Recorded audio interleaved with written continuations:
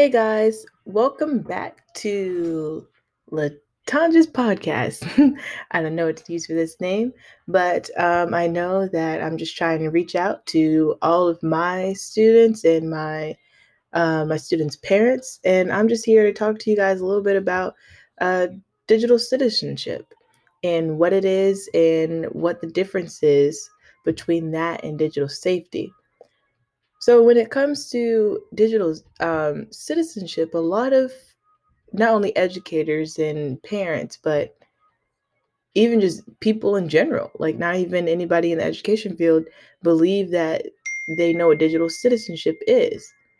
And they'll say, okay, well, what do you guys practice digital citizenship? And they'll say, oh, well, yeah, of course. We always make sure that our students do what they're supposed to do.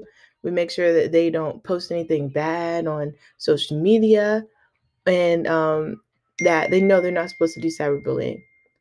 Yeah, sure, that is great, but that is actually digital safety.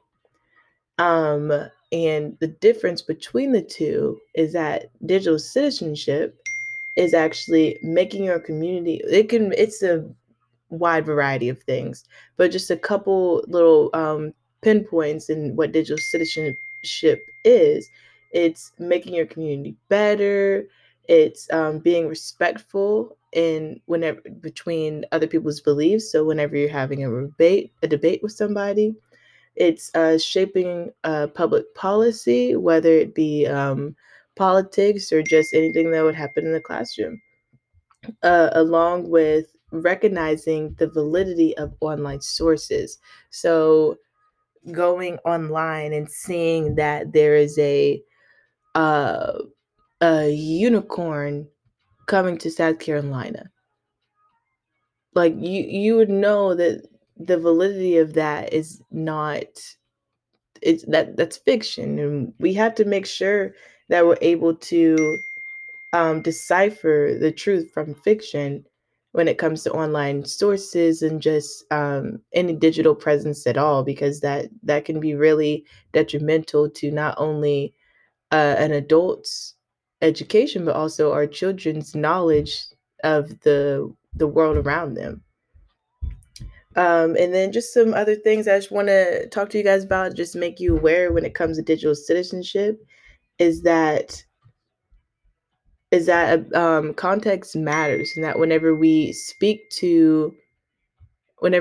about certain things to our students, we have to make sure that they understand that it's difficult to transition from one subject to the next with what we teach them. It's not just going to go boom boom boom. It's going to be hard for them to apply it to every part of their life. Another thing that I was reading in an article where it goes with digital citizenship starts with the person, not the tool.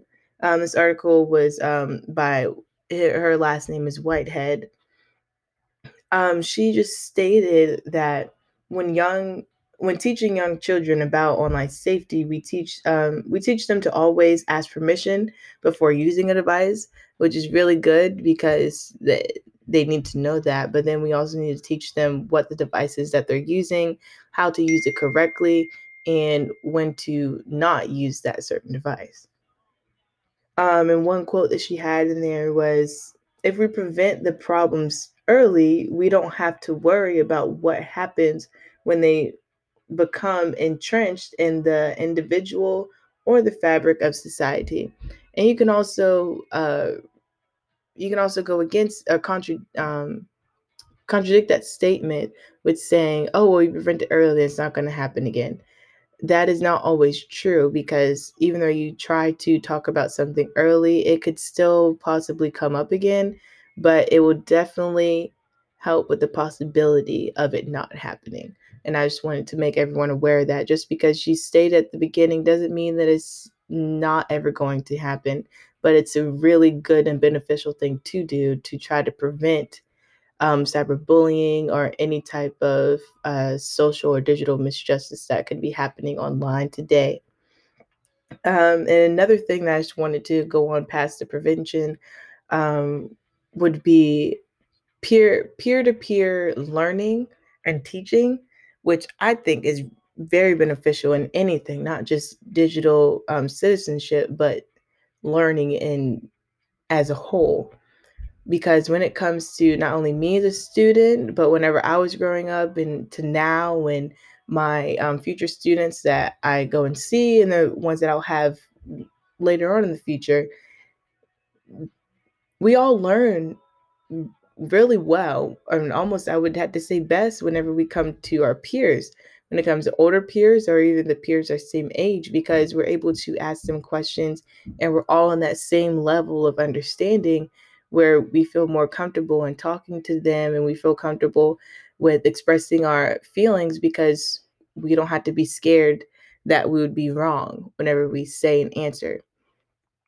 Um, but just one thing in one of the articles that was on the ITSD website was peer-to-peer learning is a powerful means of harnessing students' social influence for good, which I mean, I couldn't say more myself.